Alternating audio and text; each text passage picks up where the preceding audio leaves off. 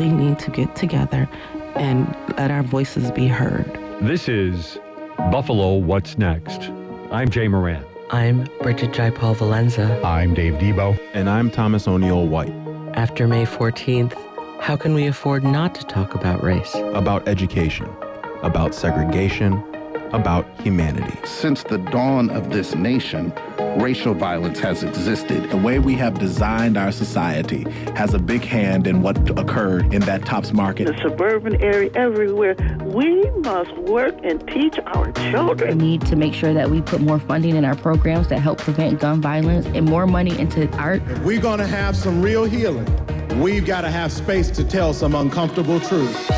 And good morning. This is Buffalo What's Next. Coming up later in the program, Dave Debo. We'll talk with Nekia Kemp, the head of the Buffalo Police Athletic League. But first, we'll go to Charleston, South Carolina. On June 17th, 2015, a gunman entered the Mother Emmanuel A-M-E Church in Charleston, South Carolina, and shot and killed 9 black people. Joining us right now from South Carolina is Tenelle Jones. Tenelle is a licensed marriage and family therapist and also a licensed addictions counselor and is part of the Resilience program, as you heard Lynn Bader just mention. And she joins us by phone this morning. Good morning to you, Tenelle. Good morning. Thanks for having me. Thank you very much for sharing with us here in Buffalo as we work through what happened here on May 14th. If you could, Tenelle, just take us back and try to recall the emotions of Charleston after June 17th, 2015. Yeah, so obviously when the tragedy occurred, it was so much shock heard around the community, but also so much connectedness, people wanting to be there and support for each other. It actually reminded me of, when 9/11 happened, how people would speak to you right after that. So there was this sense of community. I know there was like a bridge walk where people were walking over, holding hands, speaking about the possibility of hope, healing, and connection. But still so much devastation that impacted Charleston community, even to this day. But I think it's inspired a lot of great things as well, again, with a lot of the annual events that have occurred, as well as, now having the International African American Museum coming here. So I think it's a place for people to come and learn more about what happened, but also really focus on who they are and their characters and make some changes as necessary. Tenelle, you most certainly brought up a lot of points that deem some follow-up questions, but let's talk about what brought our attention to you, the Resilience program. This is an effort by the Medical University of South Carolina. Tell us about how it originated and what it does. Yeah, so it originated, obviously, we had to be able to partner with the Mother Emmanuel Church. And so I don't know if people are aware that when the massacre occurred, all of the leadership was in that church at the time, and they were murdered.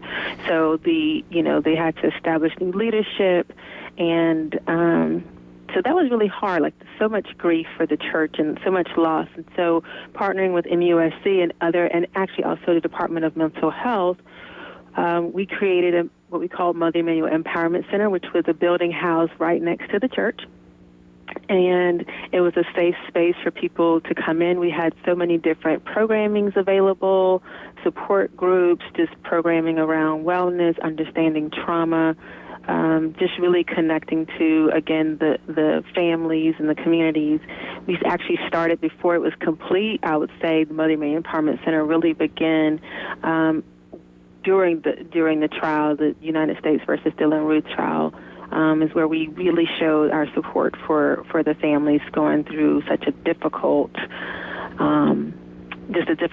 It's just so hard to put into words because I can't imagine having to go through that and sit through that.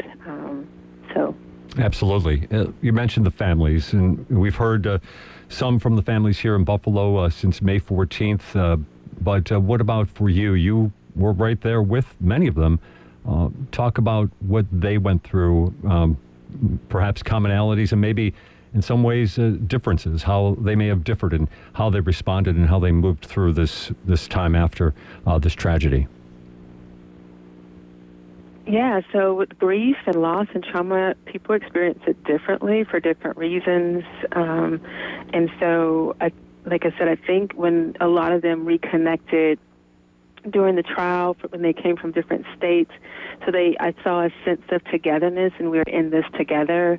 During that time, you know, some people, obviously, it was hard for them to want to be involved and engaged, so they kind of like went and focused on, you know, just their own selves and their own family, which is totally understandable. It's interesting because as a therapist doing this work with this type of tragedy, it's not like you kind of have this separation, like we became part of the families. We got to know everybody's, you know, birthday and important life events as they continued on this healing journey for themselves. And for the church, you know, being in the church often and for all events. When they lost a family member, we were present. So it's just so many things happening that I think if you are a therapist getting involved in this, you have to be open to really connecting on a different level versus this professional and client level. It's just opening yourself up to truly be a part of their, I'm going to say, loss and hope, you know. It's interesting, a way of describing, like you said, loss and hope, because I mean, you do have to move on, right? And it was 7 years ago, but 7 difficult years, I can only imagine, for some of the folks involved here. What about for you? I know we talked yesterday. Previous to this, you were actually the chief operating officer with another organization and joined the Resilience program to become one of the counselors involved. How about for you? How has it been for you and for maybe your other counselors as well, working through this? Because like you said, you became very attached to the families. Yeah, I acknowledge it as an honorable experience, and just grateful that these magnificent beings allowed me to be part of, again, which could be considered one of the most devastating things that I could possibly experience. And so I felt honored in this journey with them, this journey of healing, and was really, again, I never made it about me and my thoughts. So just being fully present with them, that's how I function in this, and still even to this day when we've had these connections with these families for over these amount of years.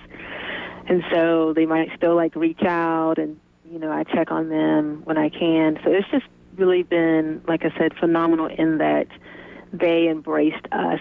You know, a lot of times when people are hurting and healing, mental health hasn't always been like a focus. And so promoting that it's okay to talk about what you're feeling. It's okay to be part of, you know, the Mother Emmanuel Empowerment Center, to be part of healing, has really, really been, I think, significant just in addressing the stigma, which is also, you know, this is a church community, so there is also that kind of, you know, most churches like, hey, we just focus on, you know, what we can get from our higher power versus coming and talking to somebody about what we're feeling. So I think it really opened that door and a space to start to recognize the importance of mental health and getting help, and you can't do this alone. It's interesting that you talk about mental health, because one of the things that caught me right here in Buffalo, May 14th happened. By the end of May 14th, you know, mental health counselors were omnipresent in the neighborhood around the Tops where 10 people were shot and killed. And you mentioned how sometimes when it comes to mental health, there are those barriers. Can you talk about those, and perhaps maybe how some of those barriers maybe hopefully have gone away, or at least been eased over the last 7 years?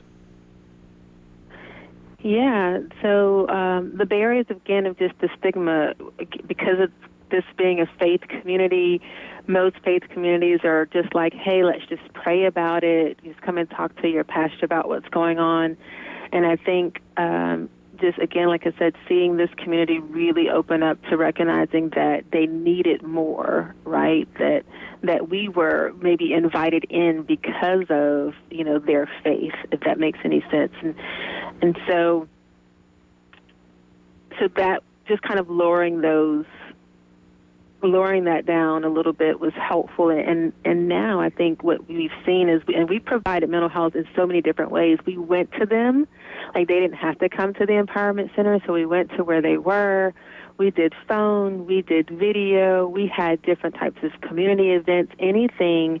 One of the events that I really enjoyed doing was like our annual fall. We call it the Good Grief Youth Fall Festival, and it was a space for children to come to one of the county parks and just do lots of work, like art and create creative arts exercises and games, and they could connect to each other and still remember their loved ones in many ways.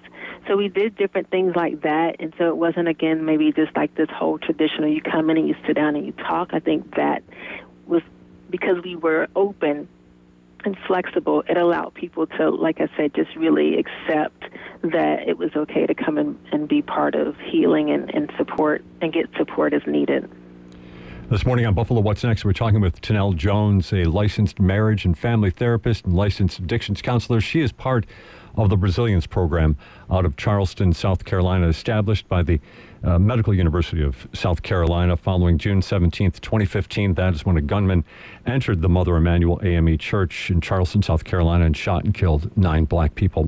Tenelle, of course, one thing that is still to come here in Buffalo that you have experienced in Charleston, the trial of Dylan Roof, who was convicted of these killings and I believe sentenced to 2 death sentences, one of which is under appeal right now. But that is an aside factor.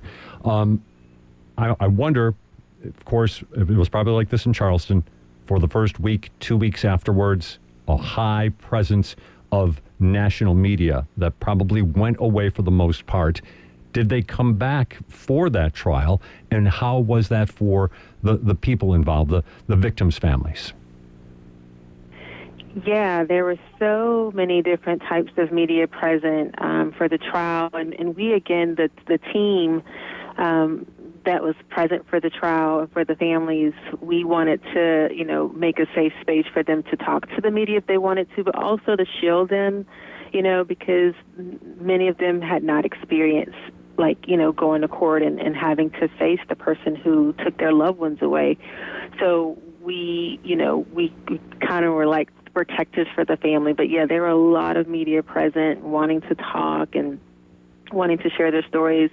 And as mental health counselors, we wanted to help them if they wanted to talk to them. So we, if we created a safe space for them to practice, and just also giving them, hey, it's okay if you say no. It's okay to set boundaries. It's okay to not answer certain questions, even if you do want to talk to them.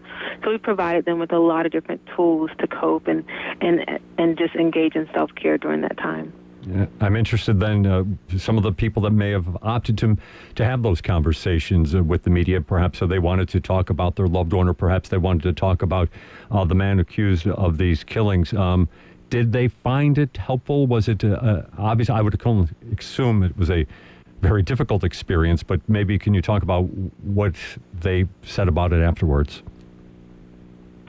And talking to the media, yeah, it was really difficult. I think most of them probably spoke to the media once the verdict came in. I don't recall if a lot of families spoke while the trial was happening, but when the verdict came in, of course, many people wanted to talk about that experience and just their feelings about that overall. And so I think they found the support that was present. Like I said, we had lots of mental health. It was like 50 of us, so we had lots of mental health counselors, spiritual team, and advocates present every single day of every single minute during the trial, and to offer support for them in whatever way that they needed. I'm wondering if that's the advice you would give to Buffalo as we move forward here. Like I said, we're still some time off from any potential trial, but there's a lot to come, obviously, for the folks here in Buffalo. You know that better than anybody, dealing with this now for the last 7 years. But what kind of advice would you give to the community of Buffalo in terms of trying to help those people most directly involved with this shooting? Yeah, I think, again, creating spaces that allows them to come, again, thinking outside the box. Things don't have to be kind of routine, so being flexible in how you deliver support. If it's during the trial, I would encourage to have as much support as you possibly can for everybody, everybody's needs, to help meet everybody's needs during that time. And I would say I think the biggest thing is just recognizing that everybody grieves differently, and so to not have expectations that people are going to present a certain way. And for those of you who are involved in supporting the families in Buffalo, as much as you can, make it about them and not about, I know most people probably are feeling pain, but one of the things that I think is helpful is I was not directly impacted by the Mother Emmanuel tragedy, so it definitely made it easier for me to be part of the support and the healing team. And so for providers who are, I can't imagine, they may have their own grief and trauma as well. So just be mindful of that and making the healing about those people who were impacted directly. Yeah, thank you very much for saying that, because it does bring me to a topic I wanted to maybe try to discuss with you and get your perspective. This particular program started in the aftermath of the May 14th shootings here in Buffalo. And one of the topics that we discuss behind the scenes a little bit is we do not have any wish to trigger more trauma for this community. Talk about how to balance that particular element, I guess, and maybe what you saw with some of the family members. Did the higher attention, did it hurt some of these people? Can you maybe take us through that a little bit? I think from just the overall, not being able to speak to everyone individually, right. Obviously, I think overall, most people felt the love and support during that time. But I'm pretty sure it was still hard because, these tragedies happen, but before the tragedy, there was also probably a lot of other things happening in everybody's lives. It might have been harder for families who lived out of town and had to travel, especially during the trial. Even though the support was there, I think it still was probably hard because maybe they had to be away from other family members to be here. So just so many different dynamics because it was so many people, which I'm pretty sure that you guys are experiencing in Buffalo, the different people, the different backgrounds, the different lifestyles, and trying to accommodate all of that can be, could be, I think, a hefty task. Right. So, yeah. You did mention, like you said, that the bridge walk was a very memorable description by you that came afterwards, kind of a community support development in Charleston to try to help move past June 17th, 2015. What about some of the other responses from the community? Just generally speaking, what did you see? I will say I remember hearing about a group of people, and I think they called themselves the unsung heroes after a couple of years, because they say not a lot of people were aware of when the massacre occurred and Dylan Roof was caught and identified as the perpetrator in this tragedy. There was a group of individuals who went through the communities, from my understanding, encouraging people to not go into being violent. Like, let's just focus on healing and not cause, other challenges with riots and just the anger. Because, of course, everybody felt so angry, right, that this has happened, especially in a place like where most people have been taught you're supposed to be the safest in church. So I'm aware of these group of individuals going around and making sure that the community focused on peace and healing and not expressing their anger in unhealthy ways. Let me say that, because I don't think there's anything wrong with being angry, but not expressing that anger in unhealthy ways. I'd have to say also, similarly here in Buffalo, a similar plea went out by especially members of the faith community to be just like that, to be nonviolent, and to this point, the response has been exceptional, I have to say. We're winding down on our time here, Tenelle Jones. How is June 17th, 2015, is it marked? Is there an annual event on the anniversary? Can you talk about that a little bit, please? Yeah, so each person that was lost in the tragedy was given their own special day over I think it's 10 days, marking that full week and a half. And then there are community events around in the community about, activities and communities events to address what happened, again, to show support of healing and just maybe private family events as well to mark that this change has, like I said, impacted their lives. And then finally, how is Charleston today, more than 7 years after June 17th, 2015?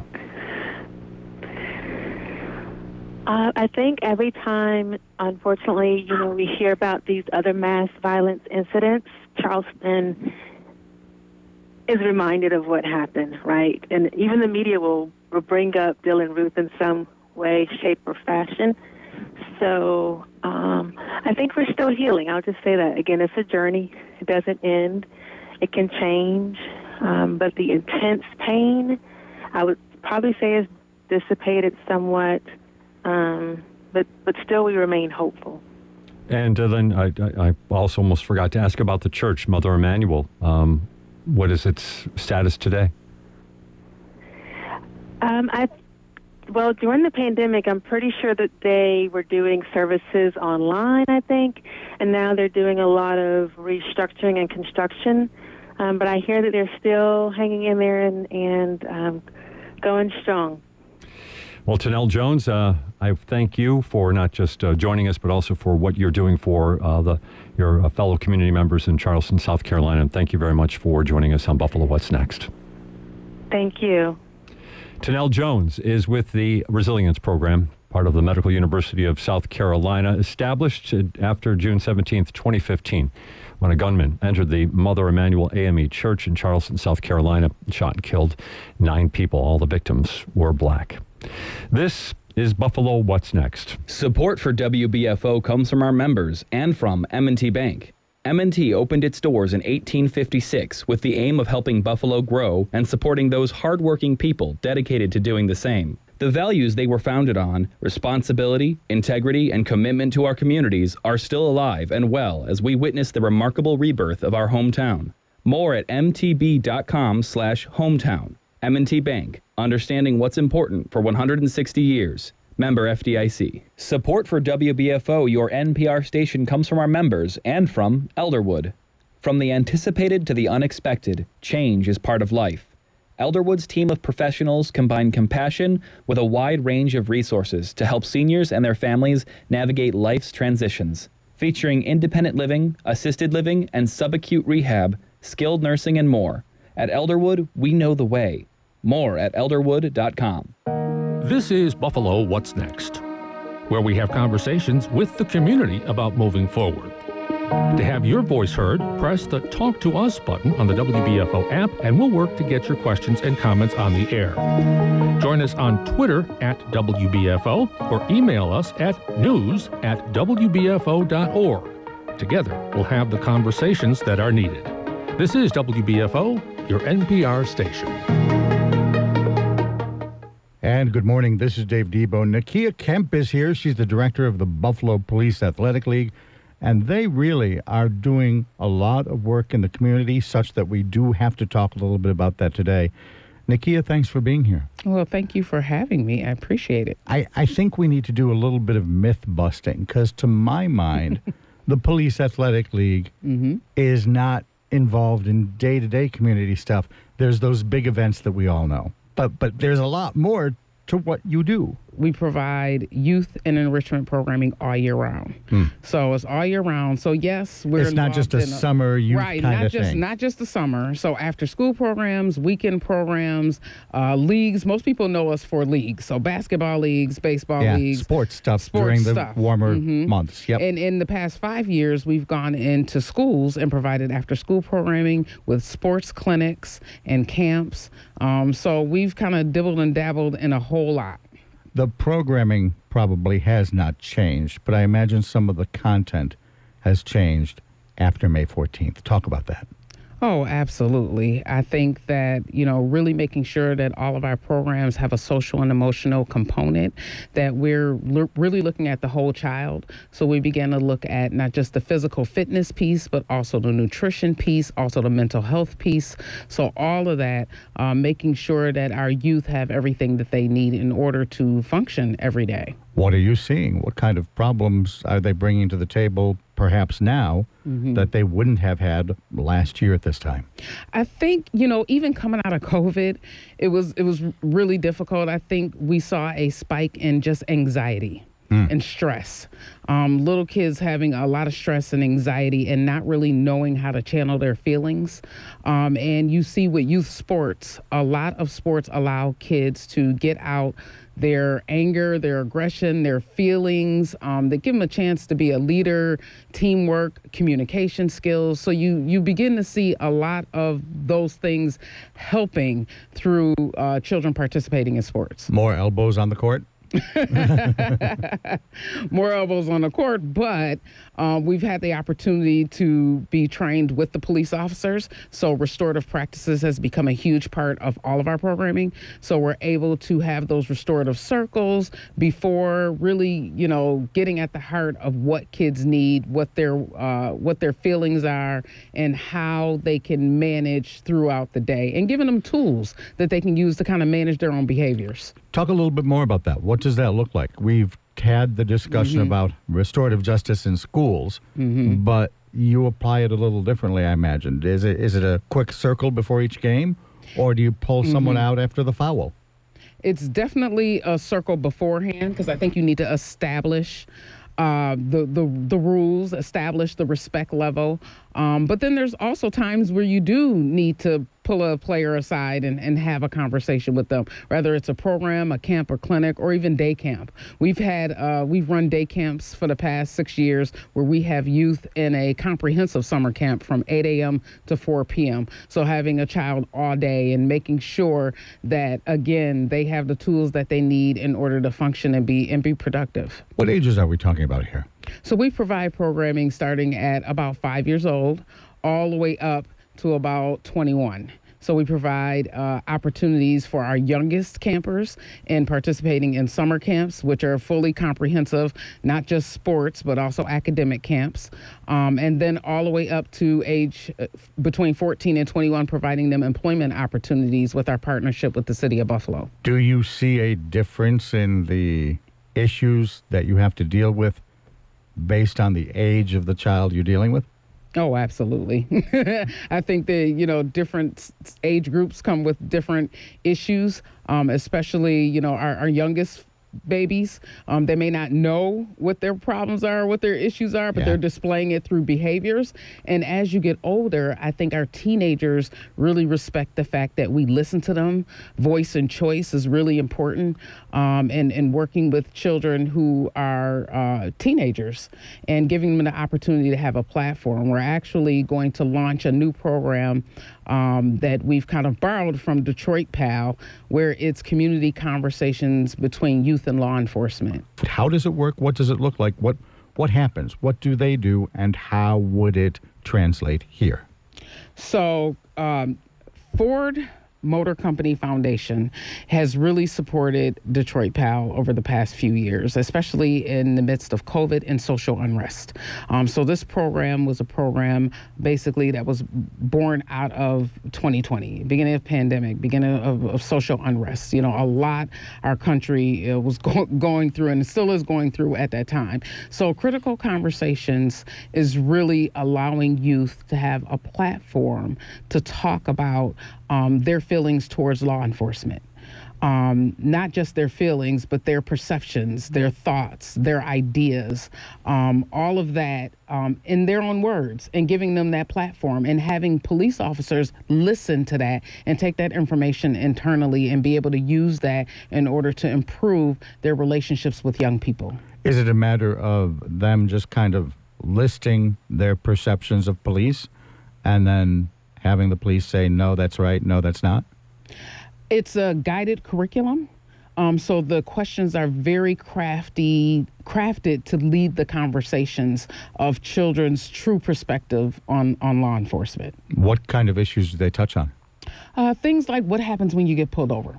How do you feel? What do you do? What do you think you should do? What should you not do? And being able to have those conversations openly, and having the officers explain how they feel. You know, a lot of them feel nervous. They don't, want an altercation. They're trained to protect themselves. So there's two sides to the coin to that. And being able to understand both perspectives keeps our youth safe. It'll keep our youth safe. It'll keep our officers safe and keep the integrity of their job. And what they're supposed to do is serve and protect the community. And what is the target age? Our target age here in Buffalo is going to be 14 to 19. So basically 9th through 12th graders we'll be working with. And that's an age where I imagine they have had some interface with law enforcement already. Yes, they may have. They may or they may not have had. Right, but that could make the conversation completely different. It definitely. Less definitely. theoretical. Yes. Well, different than having a conversation with a 10-year-old. Yeah. And that's part of, again, why PAL is so unique. And that, us going into neighborhoods and, a 10-year-old saying, ooh, who did, what happened? Because they see a police officer and think something bad is happening when this officer is there just to play kickball. Just to play volleyball, just to interact with them in a positive way, because normally they have not, even as a 10-year-old, have seen a situation where the only time they've seen a police officer is mom got pulled over, or they came to my house looking for someone, or a domestic violence situation. It's never been a positive experience. They don't come into the school to just have a conversation with the kids normally. So now we're trying to change that outlook, change that perspective, and really talk about the job at hand, the job at what they're supposed to do, especially in our community. And this program is launching in October? It is launching in October. We're having a press conference on October 4th. And so that is going to be an opportunity and a platform for our teenagers to actually talk a little bit about some of their fears, some of their things that they've been thinking about, some questions that they may have, because at the end of the day, we want our community safe. Do you think, and this is almost a rhetorical question because you wouldn't be doing it if you didn't think there was a need, but do you think that the average kid has problems relating to the average cop? I think so. I think police community relations is really important. I mean, statistics have shown with more community policing on the streets, with more police officers engaging in the community with parents and with kids, you're starting to see a decrease in crime because they're starting to trust the police. They're starting to have those conversations and feel protected. So I do think that it definitely has an impact on our community. Nekia Kemp is here. She's the director of the Buffalo Police Athletic League. Talk to me about specifically the area around Jefferson Avenue. What are you seeing there? What does the community need right now? I think the community needs a lot. Not that it didn't need it before, but I think that right now the community is really hurting. And I think it's hurting not just emotionally, and mentally. I think it's hurting financially. There was a lot of dollars put in to the immediate issues and the aftermath of this horrible tragedy. And I think that right now we're really feeling the impact on the financial crisis that the city is having right now. So definitely there's a lot more work to be done. And by financial, you mean just basic business investment? What's the issue there? Definitely. Business investments, youth investment dollars, focusing on jobs, and building up that area because food security is an issue, financial security is an issue, and really building up that area. It really just exposed a lot of what is needed specifically on the east side of Buffalo. Would one big, large factory help? I mean, if we were able to place, I don't know, something there, not necessarily storefronts, but one big silver bullet something that could employ a lot of people. Buck back against that argument. Would that help? I think anything would help. Okay. That's a plus to the community, but I also think putting supports in there, because if you're going to put something in there, you're going to need to make sure that people are trained for jobs, that you have an educational system that can support the educational pieces. Working parents, you want to make sure there's daycare readily available. You want to make sure that there's quality programs and supports around all of those areas. So you can't just say, here's the magic bullet, here it is, without addressing all of the issues. In part, that's why I asked the question, because you're right. You're looking at it much more holistically. Oh, There's absolutely. a bunch of things that you say we need to do. There's a ton. I mean, we, at Police Athletic League have dabbled in, quite a few different things where we see that there's a need, such as bike helmets. People don't think that there's a big thing, but we give away thousands of bike helmets every year because traumatic brain injury is prevalent. It's a thing. I mean, people ride their bikes and scooters and you fall and you hit your head and you have a traumatic brain injury, and ECMC started seeing an uptake in brain injuries, and so therefore we started, giving away bike helmets. Another example, we started with car seat checks and giveaways. The pandemic and then this crisis on Jefferson happened, and immediately folks were, okay, well, we need to get food. They were traveling with their infants in ride shares with no car seat. So these are things that people don't think about, but these are areas where we know that there's a high rate of children who die due to car accidents because they're not properly in car seats. I have heard a lot of people say that they will never enter that TOPS. How then do we get more alternative outlets, be it the African American Food Co-op or I don't know, an Aldi's, a Dash's, a Wegmans? Right. How do we get something else in there? I think that those conversations need to be had on an upper level, and I'm sure that they are happening, and those things are happening. But what we've done as part of our organization, again, I mentioned that we've looked at food security as well.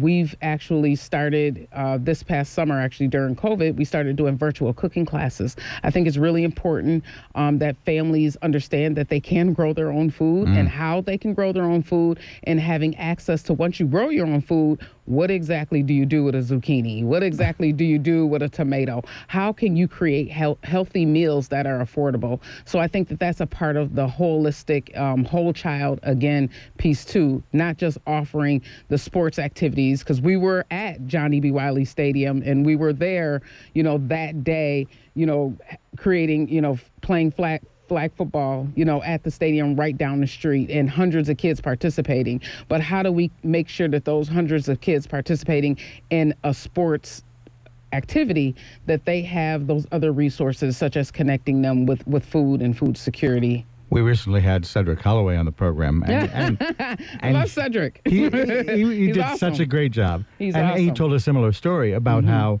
there you were with kids and sports in Johnny B. Wiley. Yep. And all of a sudden, his phone starts going nuts. He gets texts. Right. And Wiley went basically on lockdown. It did. Hundreds of kids, and parents panicking because they couldn't come down Jefferson to get their kids. So it was more of us communicating with parents saying, you've got to come down Best. We're going to open up the Dodge side. We're going to, bring the kids out to the car, so that, folks who were even walking or driving or having someone bring them felt at ease that their children were safe. After that, what kind of mental health programs do you still see the need for? We're continuing restorative practices. We're continuing our partnership with Say Yes Buffalo to provide social and emotional support and counseling for our kids all summer. We actually continued programming that next weekend after that incident on May 14th, because we felt the need to be there for kids, and we felt the need to not live in fear. And so we continue to offer programming for those families and kids who wanted an outlet or wanted to talk to somebody, and making sure that we were readily available to continue pressing on with what we do. I don't know if this violates any confidentiality for you to tell me, But what kind of issues do they raise? You talked at the top of the program about anxiety. Do they just come to you and say, I'm scared? Oh, absolutely. Absolutely. And I think as adults, we're scared too. How do you respond? We live in fear, but, it's important to keep explaining to children and even adults that, I believe in faith in a higher power. And so we really want to make sure that while they're with us, that they feel safe and that they feel it's okay to feel. It's okay to express your feelings. It's okay to cry. It's okay to not want to participate today, and give them space and grace. I think that that's the best way we can put it, is giving our youth space and grace to grieve and deal with what they're dealing with on their own terms. Do you talk about race? The shooter obviously targeted people because of the color of their skin. Absolutely. Because we're a youth sports organization, we have a lot of diversity. We have kids that come from all over. We have tennis camp that runs at Delaware Park, and we have a lot of diverse programs. And so our children are used to being around our children. And so we have to have the difficult conversations about hate, because that's really what it boils down to. Children are taught to hate, and it's a choice. And simultaneously, do you teach children that there are people out there that will hate them? Absolutely. I think how do you address that? I think that it's part of life. You can't walk out the door and think that every day is going to be, roses and everything is going to be perfect. I mean, you just don't know. You can't control other people's actions. You can only control yours, and you can only be that role model. If you show love to people, then you hope that they will show love back to you. And that's what we want our kids to see. Being a good teammate, being a good player at a game, having fun, being a child, just living your life and having a good time is what we want to instill within our kids. I've heard people say that part of the solution is, quite frankly, just more integration. Instead of my wife and I going out to Orchard Park for a steak, find a steakhouse on Jefferson, that kind of thing. I'm trying to remember the one, I was at Juneteenth, and right behind the park there, Black by Demand.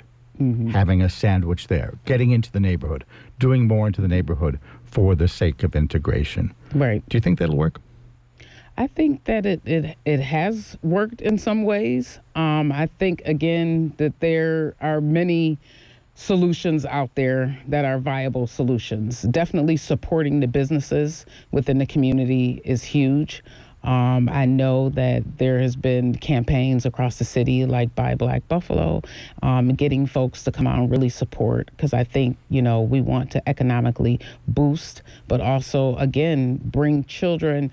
We run basketball leagues, which was one of the first things PAL is known for. But one of the unique things about Buffalo PAL is we not only create these spaces for youth to come together, we offer diverse spaces, because guess what? These kids from Orchard Park, West Seneca, East Amherst, they come and they play children who reside in the city of Buffalo, who may go to a Burgard or may go to, they get the opportunity, because they don't play. They would never play teams that are not within their league, within their school systems, because the way the school system is set up, but we won't go there. But we won't. We won't go there. Okay. But PAL offers a unique opportunity for those youth to interact with kids they would never otherwise interact with, because they wouldn't interact with them. So now they're all coming to a Nekia Center on Clinton Avenue, and they're playing all day, and they have the opportunity. They say, oh, we love this. We love bringing our teams here. They get to play the best of the best. We were playing McKinley today, or we're playing, South Park today, and they get a chance to interact with other students, other kids, and they're having these conversations on and off the court. Do the kids drag the parents along? Part of the reason I asked my earlier question about integration is the broader discussion. Right. Yeah, it's certainly cool that you'll have a black and a white on the court together. But beyond that, is there a space there for that sort of discussion? Certainly a need, but is there a space for it? It absolutely happens because we all know that sports is the great unifier. I mean, when you talk about the Buffalo Bills it doesn't matter what color you come from, what race, what background, what socioeconomic, it cuts across all of those barriers. All of those barriers. So when you're at a high school basketball game and you're sitting there and you see two sets of parents, their camaraderie, they're doing high fives, they're laughing, they're having a good time, and you start to see friendships form among the parents of an Orchard Park parent and a parent that lives on the east side of Buffalo. And you don't get that often. Forgive my skepticism, but that actually happens. Oh, absolutely. Wow, okay. Absolutely. There's kids who've been in leagues for years. Their parents have become friends. They visited each other. I mean, it's definitely happening. Talk about the broader discussion that needs to be had. I think the broader discussion that needs to be had with our children. I think that adults are a lot of them are set in their ways and may not change, but as a child, you have the opportunity to mold a mind. You have an opportunity to give them an experience that they wouldn't otherwise have. And so, programs like Buffalo PAL allow these children to have experiences that they would not be able to have, and be able to have these interactions that they may not be able to have because they can't afford it, because it all comes down to the socioeconomic status as well. You can afford what you can afford. Can you go to the Buffalo Zoo? Would I be able to take my 5 kids to the Buffalo Zoo? Would I be able to afford to take them all and buy tickets to the Buffalo Zoo? You may or may not, but that's a socioeconomic barrier that allows only certain groups to take advantage of certain things. So knocking down those barriers is a huge thing that we need to focus on, is making the playing field level for all of our kids. Nekia Kemp is with the Buffalo Police Athletic League. How do people get in touch or find out more information? Absolutely. They can go to buffalopal.com. We're excited. After 2 whole years, we're going to start having our annual auction. People know us from the annual auction. We're having the PAL auction this year. Yes. Oh, good. November 10th is coming up. All right. So we're excited about that. But buffalopal.com. We're on all social media platforms.